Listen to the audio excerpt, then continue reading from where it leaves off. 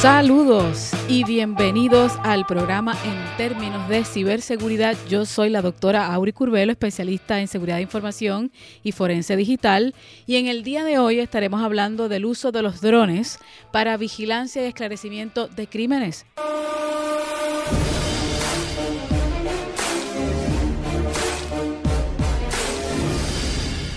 Bienvenido, Dani. Gracias, Auri.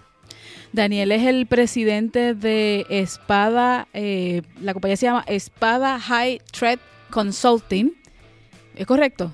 Correcto.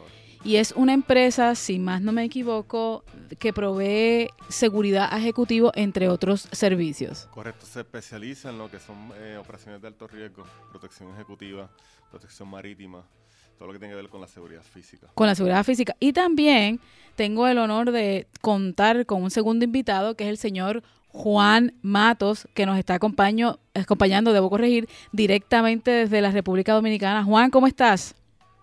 A conversar un poco. Y Juan es el fundador de una empresa que se llama Volarit. Volarit básicamente lleva unos cuantos años, como 15 años tú llevas en esto, Juan. Bueno, con Volarit no 15 años, pero sí trabajando en la industria de la aviación, implementando tecnología, tengo unos 15 años.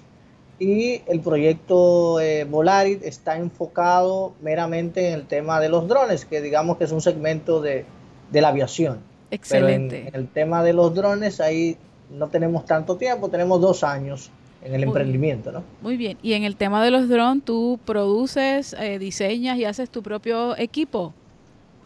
Bueno, tenemos diferentes soluciones a nivel de drones. Una de estas soluciones es un equipo, que es en parte concebido por nosotros y fabricado por chinos, ¿verdad? Saben que todo lo que nosotros consumimos se fabrica en China.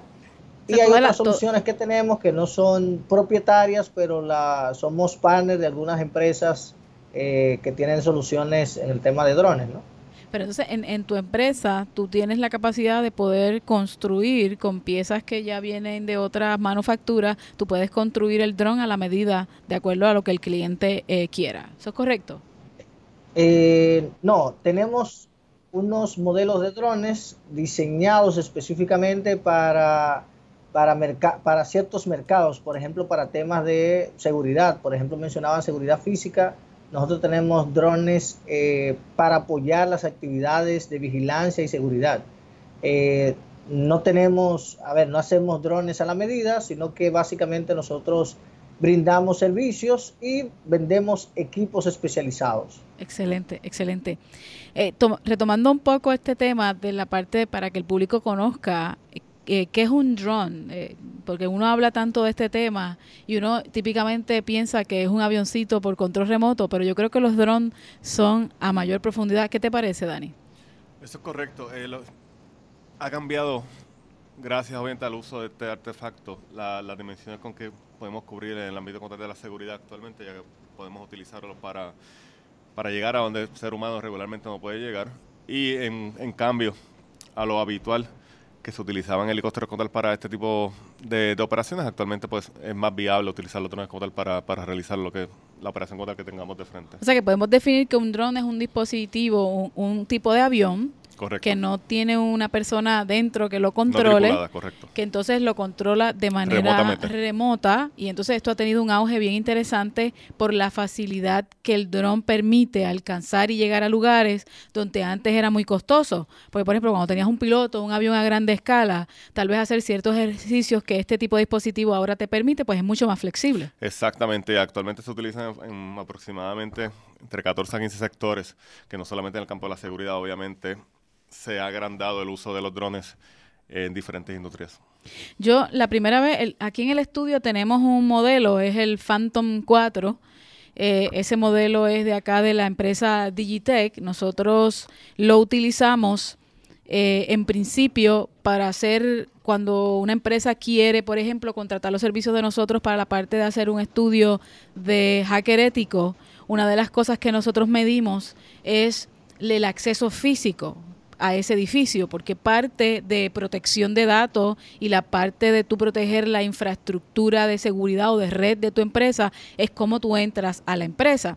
Así que El drone, en el caso de nosotros, acá cuando hacemos procesos de ethical hacking, nos permite y esto voy a ir un poquito para atrás, el cliente autoriza a que se haga esa prueba. O sea, tú no te puedes levantar una mañana y decir, déjame tomar el dron y guiarlo, volarlo sobre una facilidad X para ver qué está allí. En este caso, el propósito que nosotros le damos a este instrumento es con el consentimiento de la persona que contrata nuestro servicio para hacer una prueba de altura y ver cuáles son las entradas, cuáles son las salidas, cuáles son las áreas de alto riesgo dentro de la empresa que pueden provocar que un hacker malicioso entre físicamente en las facilidades y obtenga información. Tienes toda la razón. Se debe tomar en consideración no solamente el visto bueno del cliente, sino también las leyes y regulaciones como tal del país donde se está operando. ¿Okay? Y eso abre un espacio, Juan, que yo quisiera también que tocáramos aquí en este tema. ¿Cómo ha sido el tema de la regulación? En temas de República Dominicana, tú mencionabas que parte de los servicios que tú haces es vigilancia, ¿no? Así es. ¿Cómo se regula esto allá en la República Dominicana? ¿Existen unas normas sobre cómo y dónde tú vas a sobrevolar? ¿Qué equipo en particular puedes utilizar? ¿Qué nos puedes decir al respecto? A ver, no solo en República Dominicana, sino en gran parte de los países del mundo tienen que guiarse por regulaciones. En República Dominicana tenemos el Instituto Dominicano de Aviación Civil, que es el ente que regula la aviación civil. En los Estados Unidos, entonces, está la FAA, la Federación Americana de Aviación. Tanto la FAA como el Instituto Dominicano de Aviación Civil en la República Dominicana o otra entidad en otro país regulan el uso de este tipo de aeronaves, porque tal como ustedes comentaban, un dron no es un juguetico, un dron es justamente una aeronave, pero con la particularidad de que la tripulación está fuera de la aeronave, ¿verdad? En los aviones convencionales nosotros concebimos la tripulación, ese grupo de personas que maneja o que conduce las aeronaves están dentro. Ahora, los drones, el piloto está fuera de la aeronave controlándolo remotamente. Juan, explícame. Ahora, perdona que te interrumpa, quería que me explicaras un poquito y me llevaras tal vez por el ejercicio de cómo se maneja un equipo como este. ¿Me explico?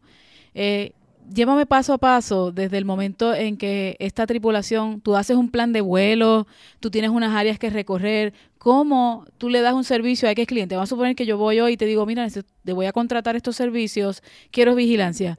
¿Cómo se prepara esto? ¿Esto requiere que el piloto tenga unas clases, una licencia, el dispositivo tiene algún seguro? Que me hables un poquito de cuál es el procedimiento cuando tú le llevas un servicio a un cliente, para entender un poco mejor cómo se trabaja el tema del drone. A ver, depende de las regulaciones del país, tiende a ser un poco distinto. Les comento, a ustedes les compete, por ejemplo, las leyes de los Estados Unidos. Claro. Hablo de Puerto Rico. Entonces, hay un procedimiento en la FAA que es aprobar un examen que es el parte 107. El parte 107 es un examen teórico en donde el piloto de drones tiene que prepararse en temas de aeronáutica, en temas de comunicaciones, en temas del espacio aéreo, en temas de aeronavegabilidad, para poder aprobar ese examen y entonces obtener una credencial. Hay otros requisitos, por ejemplo, en Estados Unidos debe tener más de 16 años para poder optar por esa licencia. Si la persona ya es piloto, entonces el procedimiento es algo más simple, pero en Estados Unidos necesita esa licencia para poder operar. En República Dominicana también. En el caso de República Dominicana hay un examen teórico y un examen práctico. En Estados Unidos solo hay un examen teórico. Y en República Dominicana y en Europa hay teórico y práctico, o sea, para poder obtener la licencia. Perdona que te interrumpa otra vez. Entiendo entonces que el piloto tiene que tener una experiencia en el manejo del dispositivo hace sus ejercicios de pruebas de vuelo, etcétera, para poder pasar ese examen, ¿no? Tomando ciertas medidas de precaución, entiendo yo, ¿verdad? Así es, así es. Y es muy importante esto, o sea, en estos momentos cualquier persona se puede comprar un dron. Si tú tienes $1,000, $800, puedes ir a una tienda y comprarte el dron. Ahora hay que conocer el impacto que tienen este tipo de aeronave en el espacio aéreo. O sea, un dron, hemos visto muchísimos incidentes en donde hay drones que incluso han colisionado aeronaves. Y esto puede significar incluso la pérdida de vidas humanas. Entonces, es algo más complejo que lo que nosotros pensamos, ¿no? Un dron no es un juguete. Te preguntaba, perdóname, te preguntaba el tema de cuál era cuando el dron por primera vez levanta vuelo. Por ejemplo, en mi experiencia, cuando vamos a hacer estas pruebas de seguridad física, nosotros abrimos una bitácora y abrimos un documento donde indicamos el número de modelo del dispositivo que va a volar, porque hay que registrar este dispositivo, o sea que ya nosotros tenemos drones registrados, se registra el dispositivo, ya está, esa información aparece en ese documento, quién va a ser el piloto de ese día del dispositivo, la hora en que toma vuelo, el lugar de donde toma vuelo, las horas en las que está, o el tiempo. En este caso, estos dispositivos tienen un límite de tiempo, ¿verdad? Porque, por ejemplo, en el caso del que tenemos aquí, el Phantom, típicamente la batería te puede durar unas 40, 45, hasta 50 minutos. Por lo tanto, tú tienes un tiempo de medida, sale el drone y recorre un campo asignado para ese vuelo. Y cuando el campo asignado para el vuelo, yo quiero decir que es la cantidad de distancia que ese dron va a recorrer en el área que estamos vigilando. Vamos a tomar, por ejemplo, el edificio donde estamos grabando hoy. Si nosotros fuéramos a hacer un ejercicio como ese, pues habría que mirar, ¿no? Y consultar, número uno, porque esto es un área comercial, las horas en que va a ocurrir ese vuelo, porque puede traer, como bien mencionaste ahorita, ciertos riesgos si uno no toma esas precauciones. Entonces uno levanta esa bitácora, yo voy documentando, el drone va tomando un video, va tomando unas fotos y esa información de ese tiempo también se va grabando en una unidad de grabación que ella tiene en particular, y luego que el drone hace su recorrido y regresa, se cierra el documento, las horas que estuvo, qué información recorrió, y luego pasamos a un laboratorio donde extraemos la data para realizar un informe. ¿Ese tipo de ejercicio es algo que tú también realizas allá? Sí, más o menos. A ver, lo primero que tomamos en cuenta es si la zona donde yo voy a operar ese dron está permitida por el ente que regula la aviación en tu país. Listo. O sea, hay zonas que están restringidas. Por ejemplo, hay algo que se llama un AIP. AIP es Publicaciones de Información Aeronáutica. Todos los entes reguladores en su página, por lo general, tienen esos lugares donde tú puedes operar drones y donde no puedes operar drones. Entonces es muy importante que tú sepas si tú puedes operar drone en esa área. En el caso de la regulación dominicana, si el dron pesa más de 4 libras, es necesario registrar cada operación, pedir una autorización del Instituto Dominicano de Aviación Civil para operar el dron. Si el dron pesa menos de 4 libras, entonces tú puedes hacer las operaciones sin pedir permiso. Ahora, en el entendido de que tú no vas a poder operar cerca de un área restringida, por ejemplo, cerca de zonas militares, cerca del Palacio Presidencial o de Gobierno, cerca de aeropuertos o helipuertos, tú no puedes operar el dron porque pones en riesgo la aviación civil. Claro. En esas zonas. Ahora, después de que ya tienes tu autorización, es muy importante que tú inspecciones el dron. Hay un tema de las baterías. Saben que las baterías tienen un desgaste. Tú tienes que conocer cuántas veces, cuál es el ciclo de carga que le has dado a tu batería. O sea, el largo de vida de la batería, para que no te quedes a mitad de camino y el dron caiga para otro lugar donde no quieres que caiga. Eso pasa porque si la batería ya venció, caducó su vida útil, el dron se va a caer. O sea, si la batería se desgasta en el aire, el dron va a caer al suelo. Es importante analizar también el estado de las hélices. Saben que las hélices van a permitir que esta aeronave se sustente en el aire. Entonces es muy importante ver el estado de las hélices y ver si están bien ajustadas. A veces pasa en un cuadricóptero que le dejas una hélice floja y bueno, se va a caer la aeronave, ¿no? Claro. Es muy importante también las baterías del control, ¿no? Y antes de comenzar el vuelo que tú vas a realizar de reconocimiento, hacer un vuelo de prueba. Eso es muy importante, un vuelo de prueba a baja altura para ver que el dron realmente opera correctamente y que puede volar. Estas básicamente son las buenas prácticas. Y bueno, registrar el vuelo, cuántas horas, cuántos minutos o qué tiempo tú te vas a mantener en el aire, cuál es el piloto, el estado de la aeronave. Ustedes saben que en el control del dron en la pantalla,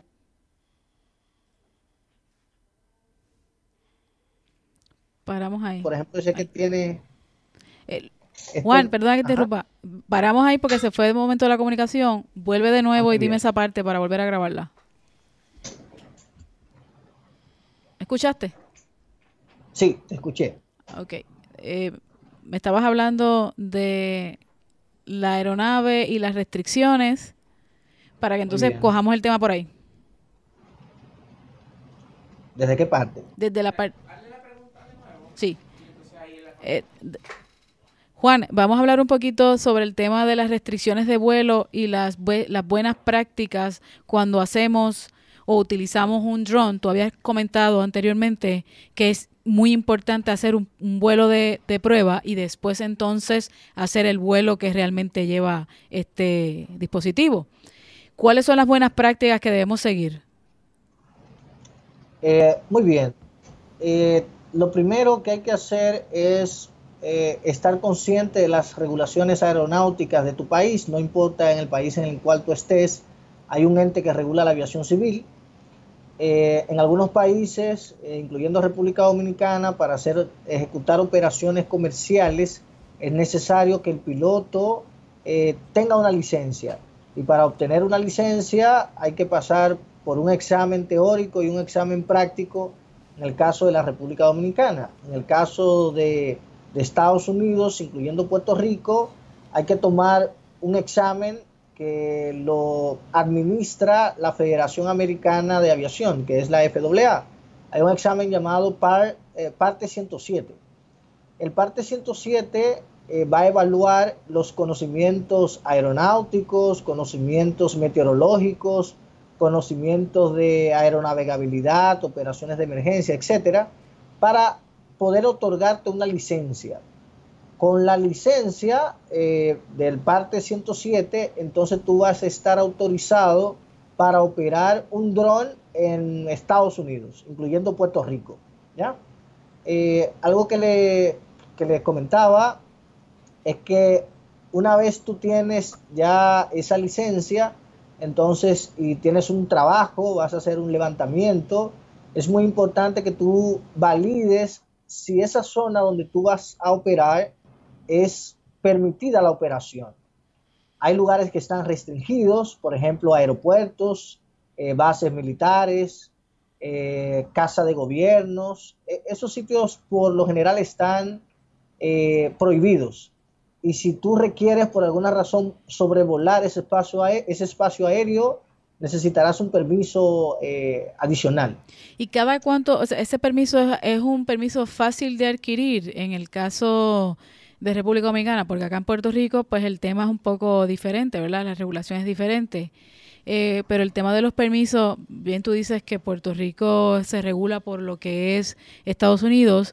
A nivel local ha sido un problema y ha sido señalado que se necesita un poco más de organización a la hora de escoger qué permisos y a dónde se va a pedir el permiso en el caso de Puerto Rico. Pero yo me imagino que República Dominicana está un poquito más organizado en ese aspecto, ¿no? ¿Cada cuánto tiempo o cuánto tiempo se tarda el permiso allá? Bueno, es bien rápido. De hecho, nosotros tenemos un procedimiento a través de un portal web y básicamente después que tú estás registrado es levantar por una aplicación web esas solicitudes y el permiso se te da por esa misma vía. Sé que en Estados Unidos, no conozco ahí el caso particular de Puerto Rico, me imagino que sí, que tendrán sus regulaciones locales. La FAA tiene una aplicación incluso a través de la cual tú puedes ejecutar esas autorizaciones, ¿no? Claro. Y puede ser muy rápido, ya después que estás habilitado. Actualmente en Puerto Rico lamentablemente no existe ninguna legislación que regule como tal el uso. No. Se había hablado en un momento, que lo tengo por aquí, que me lo hicieron llegar. Es un proyecto de la Cámara de Representantes de Puerto Rico. El proyecto se llamaba P de la C667, perdón, P de la C667. Y el proyecto era para crear la Ley de Protección del Espacio Aéreo y el uso de las naves no tripuladas sobre instalaciones de seguridad del Estado Libre Asociado de Puerto Rico, a fin de restringir el uso de aeronaves no tripuladas, conocidas como drones, en los espacios aéreos e instalaciones públicas donde se lleven a cabo operaciones de seguridad, establecer penalidades y crear un fondo especial adscrito a la Policía de Puerto Rico para otros fines relacionados. Este proyecto fue radicado el 24 de enero del 2017. Nosotros le buscamos el tracto de este proyecto a ver qué había sucedido después que se sometió en el 2017 y murió en algún lugar del gobierno de Puerto Rico, específicamente dentro de la Asamblea Legislativa, porque hasta ahora no se ha visto nada sobre este proyecto. Así que concuerdo contigo, Dani, en el aspecto de que a modo de regulación como país, obviamente nos regula a nivel federal. Nosotros tenemos unas regulaciones federales que están ya in place en Puerto Rico, pero a nivel de lo que es local o estatal, pues ahí no carecemos, ahí carecemos de ciertas herramientas para poder controlar el tráfico aéreo de estos dispositivos que se llaman drones. Como bien mencionaste, eso fue en el 2017, en agosto 16 del 2018. El senador Carmelo Ríos vuelve nuevamente a tratar de implantar algún tipo de legislación, pero lamentablemente ahora mismo estamos en marzo 2 de 2019. Sí, no ha pasado nada con ese tema. Miren, a propósito de lo que comentan, a ver, la aviación internacional está regida por una organización llamada OASI, que es la Organización Internacional de la Aviación Civil. Claro. Y en República Dominicana, la OASI va a tener... República Dominicana va a ser sede de un evento regional en el cual todos los países de la región están invitados, ¿verdad? Y allí se va a tratar, uno de los temas que se va a tratar es el tema de los vehículos aéreos no tripulados y la seguridad en la aviación civil, la ciberseguridad en la aviación civil. ¿Y cuándo es ese evento, Juan? Eso es del 25 al 26 de marzo. Ah, sí, este mes. Exacto. Es muy probable que autoridades de Puerto Rico estén invitadas porque vienen países de toda la región. Mira qué bien. Y es un espacio muy interesante para que conozcan qué están haciendo otros países en este tema. Por ejemplo, nosotros en la República Dominicana la resolución la tenemos desde el 2015. O sea, ya tenemos 3 años trabajando el tema a nivel del ente regulador de la aviación civil. Entonces, para extenderle una invitación a las autoridades que manejan la aviación en Puerto Rico para que participen en ese evento, ¿no? Claro. Creo que les sería de mucha ayuda. Excelente, excelente. Te pregunto, en temas de tu experiencia de los años que llevas manejando drones, ¿cuál tú entiendes que ha sido tal vez uno de los mayores retos que tú has enfrentado dentro del punto de vista tú como industria, ¿no? Porque tú ofreces estos servicios. ¿Cuál ha sido los retos que más tú has enfrentado con respecto al uso de drones que tú puedas recordar? Bueno, el tema, la regulación, o sea, en nuestro caso nosotros estamos regulados y las regulaciones a veces limitan un poco tu rango de acción. ¿Qué tanto tú puedes hacer con los drones? Tal vez tú quieres operar en un sitio y no puedes operar en ese sitio, ¿no? Entonces, más allá de los aspectos técnicos, hay cosas que van a pasar. O sea, un dron se te va a caer por X o Y razón. O sea, hay situaciones que se pueden dar. Pero creo que uno de los temas más desafiantes es la regulación. Entonces, todas las industrias van como más un paso adelante. Pero hay entidades como estas entidades que regulan la aviación civil que con intención de proteger la generalidad, ¿no? Intentan colocar algunas restricciones. Un caso es, por ejemplo, por mencionarle, en Estados Unidos hay muchas personas, Amazon quiere transportar, por ejemplo, sus mercancías utilizando drones. Sí, pero eso te iba a preguntar porque, de alguna manera lo impide. Perdón, eso te iba a preguntar porque en términos de los usos, por ejemplo, el uso, hemos visto usos en el área del sector agrícola. Por ejemplo, para la parte de lo que es asperjar, para mantener los campos limpios, y el asperjar es añadir plaguicidas al área para que sean de manera aérea. También hemos visto el uso de los drones en la agricultura para hacer un mapa topográfico del área y ver cuáles son las áreas que más cultivadas o que menos cultivadas están. En términos del delivery, compañías, por ejemplo, como Amazon, están utilizándolo para llevar su mercancía. Y a mí me llamó la atención, y quiero también aquí consultar con Dani un momento, el término, y no sé si lo has visto, Juan, lo que es los drones as a service, los drones como servicio. Y es este tema típicamente donde compañías que no necesariamente quieren adquirir los drones como parte de su flota, subrentan los servicios a un tercero para que le maneje la flota y se convierta el uso de drones como servicio. ¿Qué opinión te merece eso, Dani? Bueno, antes de contestar esa pregunta, me gustaría hablar con Juan y preguntarle, porque hay unas regulaciones que son para el uso comercial y otras para el uso como tal recreacional. Claro. Para octubre 5 del año pasado se reautorizó, el presidente de los Estados Unidos como tal reautorizó el uso recreacional para la persona que lo va a utilizar como pasatiempo recreación, no necesitan ningún tipo de licencia, ¿okay? Claro. Pero tiene que obviamente que hacer la distinción. Ciertos parámetros. En cuanto a la subcontratación de los servicios de drones, eso se hace muchísimo en la industria de la seguridad y es algo como tal normal en nuestra industria. Y allá en Santo Domingo, el contratar los drones, tú lo haces por el tema de seguridad, pero por ejemplo, para emergencias, para atender emergencias, ¿tú has tenido experiencia en esa área, Juan?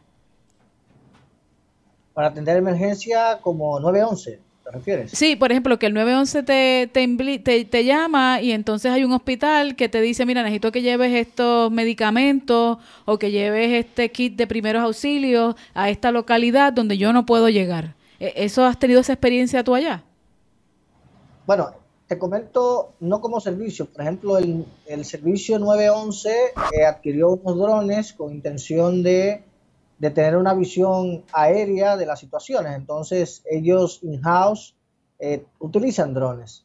Con respecto al transporte, por ejemplo, de medicina, en la República Dominicana, hay una compañía llamada Maternet, que está en Silicon Valley, no sé si la han escuchado, una de las fundadoras es dominicana, y en República Dominicana, el Ministerio de Salud Pública estaba haciendo pruebas para transportar muestras médicas desde un punto X a un punto Y, por lo general en zonas rurales que están aisladas.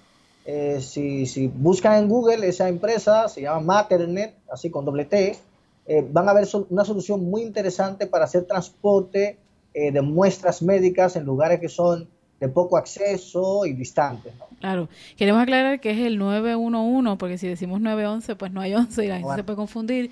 Pero el sistema de emergencia lo conocemos acá como el 911. Te pregunto, también en términos de utilizar, como dice Dani, los drones para uso recreacional, ¿cuánto es el volumen de usuarios recreacionales que tú entiendes que pueden haber allá en República Dominicana? Bueno, el número así no lo tengo realmente. Pero hay un gran volumen de aficionados que tú digas, mira, esto es un producto que se está vendiendo y lo están comprando, ya sea para fotografía, para videos, un área, una industria que está en desarrollo. Sí, de hecho, mire, solo para hablarle a nivel global, para el 2017 la industria de los drones era de 6.000 millones de dólares. O sea, es una industria que está creciendo muchísimo.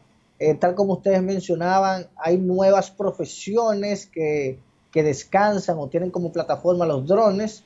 Es una industria que va a mover miles de millones de dólares en los próximos años y está permeando todas las áreas profesionales. La agricultura la está utilizando la área de vigilancia, la construcción, tal como mencionabas. Hoy en día se pueden hacer levantamientos topográficos, se pueden hacer volúmenes 3D de edificaciones, ¿no? Utilizando drones. Entonces los drones son una tecnología interesantísima por la transversalidad que tiene. O sea, se puede utilizar para todo. Hace unos años no nos podíamos imaginar a una pequeña aeronave haciendo fumigaciones en plantaciones, ¿no? Claro. Hoy en día es una realidad y vemos agricultura de precisión, en donde drones dotados con cámaras espectrales pueden determinar cuál es la plantación en donde se necesita aplicar un componente, ¿tú entiendes? O sea, antes, cuando se utilizaban, por ejemplo, tractores o se utilizaban estas avionetas fumigadoras, esas herramientas no podían detectar dónde había que aplicar ese componente agrícola, ¿no? Ahora con los drones, yo puedo examinar el índice de vigor de una plantación y determinar cuál zona necesita que se le aplique un fertilizante, por ejemplo. Yo creo Entonces que eso también ahorra tiempo y ahorra dinero. Yo creo que también la industria de drones ha abierto el espacio a la generación de otras industrias. Como bien tú acabas de mencionar, el tema de saber con exactitud dónde voy a fumigar está muy atado a la industria del desarrollo de software, porque estos dispositivos tienen unos software que corren, lo que se llama el firmware, el software que corre para que él opere, pero también está el software que corre detrás, que es donde tú recolectas información. Y quiero aprovechar esa ventanita que abriste ahí por un momento. Dani estuvo participando durante, acá en Puerto Rico, del evento de María, del huracán. Y yo quisiera que compartieras si en algún momento los drones fueron una alternativa para la parte de vigilancia y para llegar a lugares donde yo sé que tú estuviste asignado y que fueron de difícil acceso. Lamentablemente no. Localmente estamos bien atrasados. Actualmente hay países como por ejemplo Rusia e Israel que utilizan contra los drones para hacer delivery de pizza.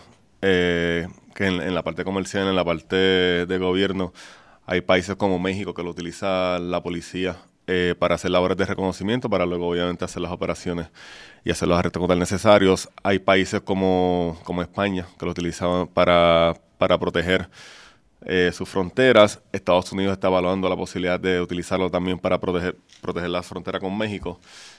Pero en Puerto Rico actualmente, yo personalmente, luego del huracán María, en la operación que hicimos aquí, local, no vi ningún tipo de... Que se haya activado este tipo de herramientas para poder llegar a lugares remotos. No, lamentablemente no. Ustedes saben que yo vengo del background de la parte de forense. Quiero compartir con ustedes dentro del área de forense y de esclarecimiento de crímenes cuáles son las cosas que están pasando dentro del mundo de los drones. Al comenzar este programa yo hablé de cómo nosotros a nivel de hacker ético utilizábamos la herramienta del drones para hacer el reconocimiento de un lugar, midiendo la parte del acceso físico. Pero también los drones, cuando entran en este vuelo y graban una información, esa información que se utiliza para el vuelo o la información que se capturó durante el vuelo sirve para muchas veces esclarecer ciertos crímenes. Hay una compañía americana que se llama VTO, y VTO es una compañía ubicada en Colorado. Esa compañía recibió del programa de Homeland Security un incentivo de $928,000 para hacer un proyecto que hoy se conoce como el proyecto de Forensics Drones.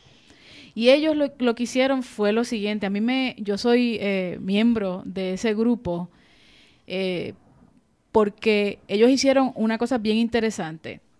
Ellos fueron a la industria y compraron con este incentivo del Departamento de Homeland, de Seguridad Nacional, y compraron 79 drones. Esos 79 drones se dividieron en 30 diferentes modelos, que son los que encontramos hoy día. Cuando usted va a comprar este dispositivo, usted va a encontrar que hay N número de marcas de drones. Los más populares, pues todos los conocemos, que son los DJI, que son los Phantom, que son los que típicamente compramos y encontramos en estos centros comerciales para el uso de fotografía o video. Ellos compraron 79 drones, 30 modelos, y de esos 30 modelos, por lo menos 3 de cada uno. Y durante varios años, ellos estuvieron haciendo la siguiente operación. Cada modelo de drones que ellos recuperaron, lo dividieron en partes. O sea, lo abrieron, lo desconfiguraron, quitaron sus partes, típicamente lo dejaron en el esqueleto. ¿Para qué? para poder saber dónde el dron almacenaba la información. Hicieron una guía que se encuentra en las páginas de web hoy. Usted puede ir a Drone Forensics y bajo Drone Forensics va a encontrar un listado, y a mí me pareció bien interesante esto y le voy a comentar por qué más adelante. Ahí usted va a encontrar información desde...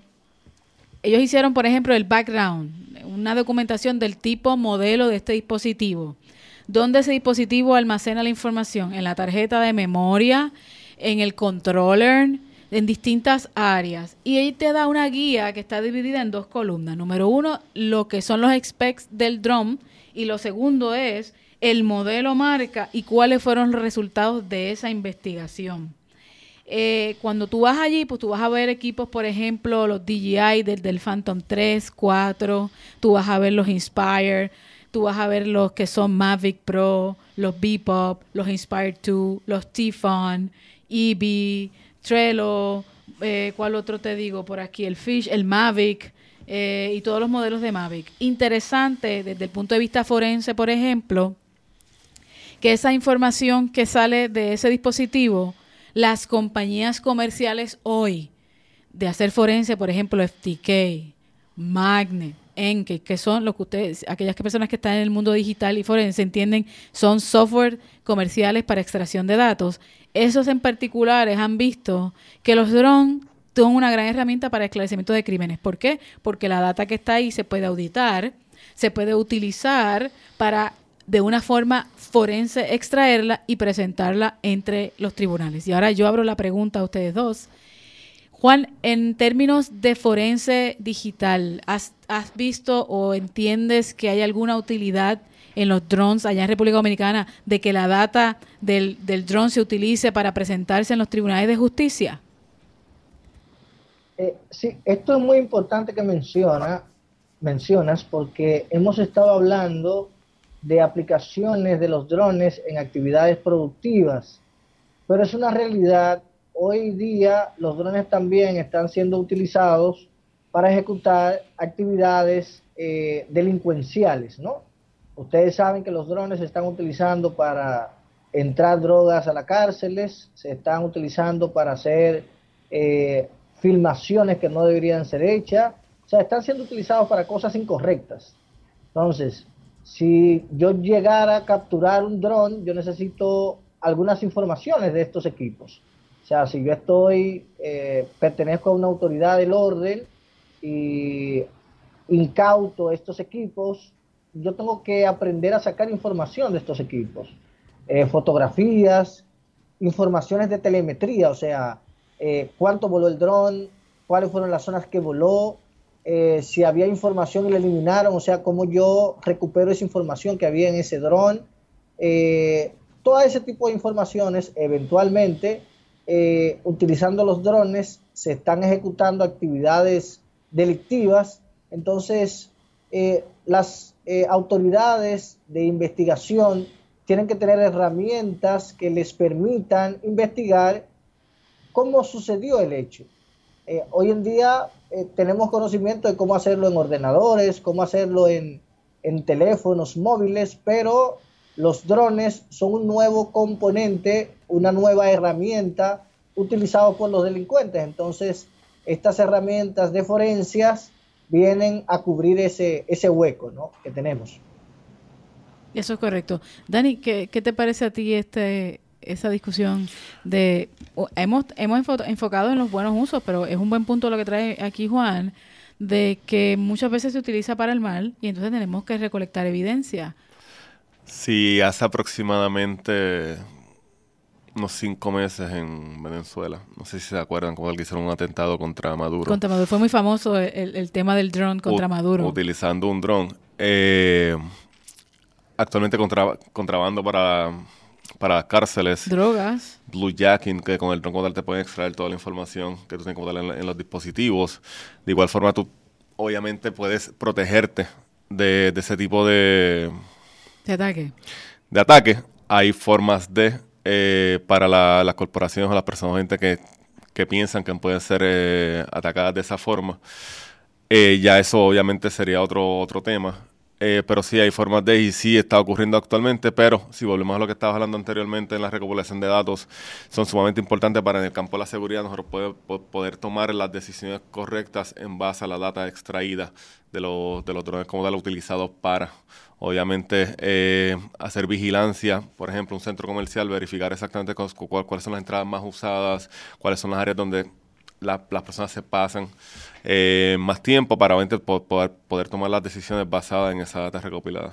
Y aquí tengo que ser muy fuerte y decir que nos hace falta como país, ¿verdad? En Puerto Rico, por ejemplo, el costo de un drone y manejarlo, moverlo, lograr que este dispositivo tenga un itinerario de vuelo, es mucho más económico que tú dispensar X cantidad de personas físicas a este lugar. Por ejemplo, un centro donde compra mucha gente, que hay mucho tráfico y que últimamente hemos visto que en Puerto Rico tiene una alta incidencia de robo vehicular, pues cuando tú tienes este dispositivo haciendo rondas de prevención y grabando los movimientos, te da una idea, número uno, de dónde tienes que alojar los recursos de seguridad.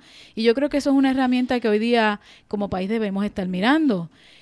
Concuerdo contigo que debemos hacer un poquito más, y en términos forenses, vuelvo a la parte que es la parte que a mí me compete, porque yo he tenido la oportunidad de hacer investigaciones forenses con drones fuera de Puerto Rico, en casos criminales y civiles, y es bien interesante notar la importancia que hoy día se le puede dar a este dispositivo como un mecanismo para esclarecimiento de crímenes.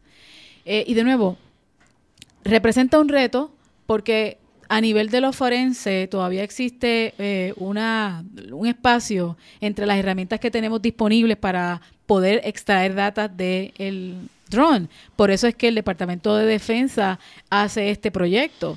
Y cuando tú tienes aquí más de, digamos, 79 drones de distintos modelos, que son ahora mismo los que están que todo el mundo tiene acceso a él, porque hay otros drones que tú puedes construir, pues te da un espacio para que sea tiempo de que tenemos que mirar la data digital y verla de qué forma la integramos en los tribunales de justicia, tanto de Puerto Rico como fuera de Puerto Rico. Los drones pueden cubrir muchísima más área en menos tiempo, y los drones no se cansan, a diferencia del personal humano.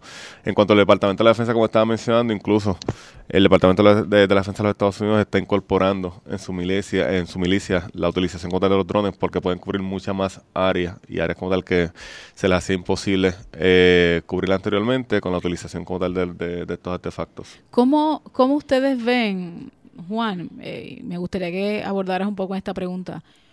¿Cómo ustedes ven el futuro de los usos de los drones? ¿Cuál es el futuro? ¿Qué ustedes pueden pronosticar que va a pasar con esta industria?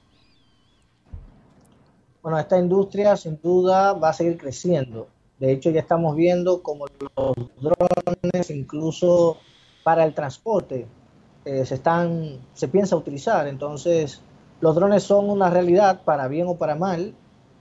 Vamos a estar lidiando por mucho tiempo con este tipo de artefactos. Los países deben prepararse a nivel de regulación, porque si no están regulados, en algún momento se van a convertir en un problema. O sea, si yo no tengo prohibido sobrevolar una cárcel y yo sobrevuelo una cárcel con un dron, nadie me puede meter preso ni poner una multa, porque eso no está prohibido. Entonces, los drones para diferentes industrias se han constituido en un apoyo, pero también se han constituido en un peligro. Y tal como mencionaba el compañero, el tema de Maduro, incluso un presidente tuvo un atentado con una aeronave no tripulada. Entonces vamos a seguir, es una industria que va a seguir creciendo junto a otras industrias de la tecnología. Para nosotros los profesionales es muy importante mirar esta industria, y mirarla porque va a seguir creciendo, y es una industria que promete generar miles de millones de dólares en los próximos años. Entonces, si yo como profesional quiero un pedacito de ese pastel, entonces yo digo, bueno, vamos a ver qué hay en esa industria, vamos a actualizarnos. De parte de las autoridades, deben prepararse. O sea, en todos los países del mundo están pasando incidentes con los drones. En Estados Unidos hay cárceles que han entrado drogas, han entrado armas. Incluso, no recuerdo el estado, pero hubo un dron que intentó entrar como un artefacto para ayudar a escapar a una persona. O sea, hay que estar muy vigilante de estos aparatos, de estas aeronaves no tripuladas, porque se pueden convertir en un problema para la seguridad nacional incluso. Y te pregunto, obviamente hay una gran demanda de mano de obra que conozca cómo tripular y cómo manejar este dispositivo, este drone. La pregunta es, la academia, porque tú también tienes un background en el área de la academia como profesor. En el área de la academia, ¿cómo estamos? Hay que revisitar los programas de la academia y tener programas formales de educación formal. Y fíjate, cuando hablamos de educación formal significa ya sea grados de bachillerato, maestría, lo que sea, en el área de manejo y tripulación de drones. ¿Cómo tú percibes esto? Bueno, les comento, aquí en República Dominicana y para otros países, nosotros como Volaris también manejamos capacitación y brindamos capacitación en diferentes ámbitos, no a nivel profesional, académico, pero sí a nivel técnico, ¿no? En España, por ejemplo, en la Universidad Politécnica de Valencia, si mal no recuerdo, hay una maestría en temas de drones. O sea, en el futuro vamos a ver incluso carreras de grado. Ya existen carreras de posgrado. Por lo menos conozco una carrera. Claro. Creo que es la Universidad Politécnica de Valencia. Lo podemos validar. Hay una maestría específicamente en el tema de los drones, ¿no? Entonces, en el futuro cercano, las universidades tendrán que enriquecer sus programas y dado las demandas que existen en el mercado, las universidades tienen la obligación o la responsabilidad de formar a profesionales que puedan ocupar posiciones para cubrir las demandas de este mercado, ¿no? Entonces, sí se requiere formación a nivel de drones, o sea, no es tan simple como agarrar y que, bueno, ya yo sé subir el dron, darle hacia adelante o darle hacia atrás, no. Hay muchos aspectos a tener en cuenta. De hecho, en el futuro se habla de que los drones se van a agregar al espacio aéreo controlado. O sea, hoy en día los drones operan o deben operar por debajo de los 400 metros. Eso dice la regulación. Pero en el futuro les comento en el presente también, hay drones que pueden superar esta altitud. Y en su momento estos drones o los operadores van a tener que responder a una torre de control. Entonces los operadores necesitan conocer cuál es la fraseología aeronáutica, o sea, cómo yo me comunico con un controlador de tránsito aéreo para explicarle el vuelo que yo voy a hacer, el lugar donde yo estoy ubicado. Entonces hay una serie de competencias que tiene que tener un individuo que va a operar este tipo de herramientas, de artefactos, para hacerlo de manera correcta, ¿no? Y ahí entran entonces las escuelas de formación, que tienen un papel importantísimo. Y las escuelas de formación, dentro del punto de vista académico y lo técnico, pues tú tocaste dos aspectos bien importantes. Tocaste el aspecto técnico, que tiene que ver con el manejo, la habilidad que puede tener el futuro piloto, ¿no? De conocer el dispositivo, de conocer la maña, de cómo volar, de dónde volar, etcétera. Pero también está la capacitación en términos académicos formal, porque tiene que haber una serie de cursos, tiene que haber una serie de licencias y capacitaciones que lo lleven a certificarse como un piloto específicamente en esa área. Dani, ¿qué opinión merece entonces para ti el futuro de lo que es la industria de los drones y la parte de tener mano de obra disponible para que puedan manejar estos dispositivos? Yo entiendo que va a seguir creciendo, como actualmente hemos mencionado en varias ocasiones, todas las industrias que ha impactado y que ha crecido, obviamente, el uso de los drones actualmente. Incluso está llegando hasta lo que es, para el 2023, si no me equivoco, la compañía de Uber piensa como tal sacara lo que es Uber Air. Un prototipo. Ellos están hablando de un prototipo de un vehículo. Ya comenzaron terrestres, pero tuvieron unos problemas en Arizona, que hubo que lamentablemente una persona falleció por el uso como tal de un vehículo no no tripulados manejados remotamente, pero tienen pensado como tal es comenzar con Uber 2023, también como tal con Uber Eats, que era lo que estamos hablando, lo que está tratando de hacer Amazon, pero en la parte obviamente de lo que es la comida. En términos de lo que es el delivery, que en lugar de tener a alguien que maneje en una motora o un vehículo, el drone pueda entregarte en la puerta de tu casa lo que tú ordenaste para comida, o también lo que ordenaste por correo, que ese es el caso de Amazon. Exactamente. Chicos, y le pregunto ya a uno para finalizar en la tarde de hoy, pensamientos finales sobre retos o el tema de hacia dónde vamos. Juan, ¿cuál es tu opinión? ¿Hacia dónde vamos? ¿Cuál es la expectativa? Tú estás en esta industria. ¿Qué es lo próximo para ti? ¿Qué tú estás esperando que pase en esta industria? Bueno, es una industria que está creciendo. Nosotros que ya estamos viviendo de esto y que estamos trabajando, esperamos que las regulaciones aeronáuticas de los países que tienen, en donde existen regulaciones, se vayan flexibilizando, porque de alguna manera las regulaciones frenan el desarrollo de este tipo de artefactos, ¿no? Se constituyen en limitantes. Entonces creo que en la medida que vaya pasando el tiempo y los años, entonces la industria va a seguir creciendo y las regulaciones van a seguir flexibilizándose, ¿no? Lo que esperamos es que los drones, tal como está pasando, estén en todos lados. De hecho, por ahí en España, en una comunidad de Cantabria, hay una panadería que utiliza drones para hacer sus deliveries, ¿no?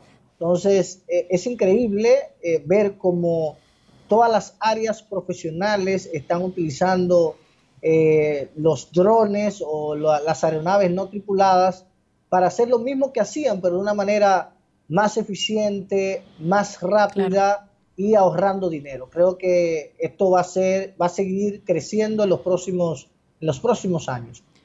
Bien, Dani, ¿cuál sería tu Yo entiendo que hacia dónde vamos o hacia dónde estamos. Realmente aquí en Puerto Rico no lo vemos de una forma que deberíamos verlo. Nosotros obviamente como estamos en la industria y sabemos un poquito de lo que está pasando en otros países. Ahora mismo nosotros queremos moverlo a Puerto Rico hacia que vean la opción de los drones, tanto en la parte de capacitaciones, que yo sé que están surgiendo academias ahora mismo no formales sobre el tema de capacitación técnica y de vuelo de estos dispositivos, pero también a que se forme en Puerto Rico una industria que se pueda generar empleos sobre el manejo de este dispositivo. Exactamente, la gama de posibilidades es gigantesca.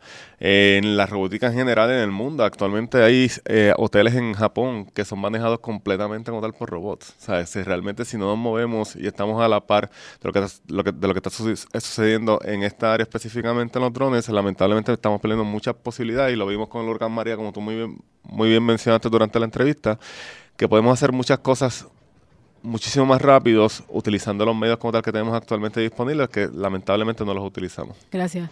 Bueno, pues les agradezco a los dos la participación que han tenido en el programa de hoy. Resumiendo, nosotros hablamos en el día de hoy del uso de los drones como vigilancia y esclarecimiento de crímenes. Mencionamos un poco sobre la capacidad que tiene el dron para realizar tareas a distancia. También hablamos sobre la posibilidad que tienen hoy día los drones de convertirse en una herramienta importante para obtener pruebas que se utilizan en los tribunales de justicia a través de fotografía, sonido, video y la transmisión de información. Y discutimos también los retos que tiene esta industria que está creciendo desde el punto de vista de la mano de obra y las posibilidades de empleo o las posibilidades de otros negocios que esta industria puede estar abriendo en estos momentos. En el día de hoy les agradezco a los dos. Me acompañó Juan Matos desde Santo Domingo, gracias por el tiempo, y me acompañó Daniel Morales de Puerto Rico también, gran amigo y compañero, gracias por haber estado con nosotros y próximamente estaremos hablando un poco más de este tema. Gracias a los dos. Gracias a ti, Auri. Muchas gracias, Auri. Nos vemos pronto, gracias.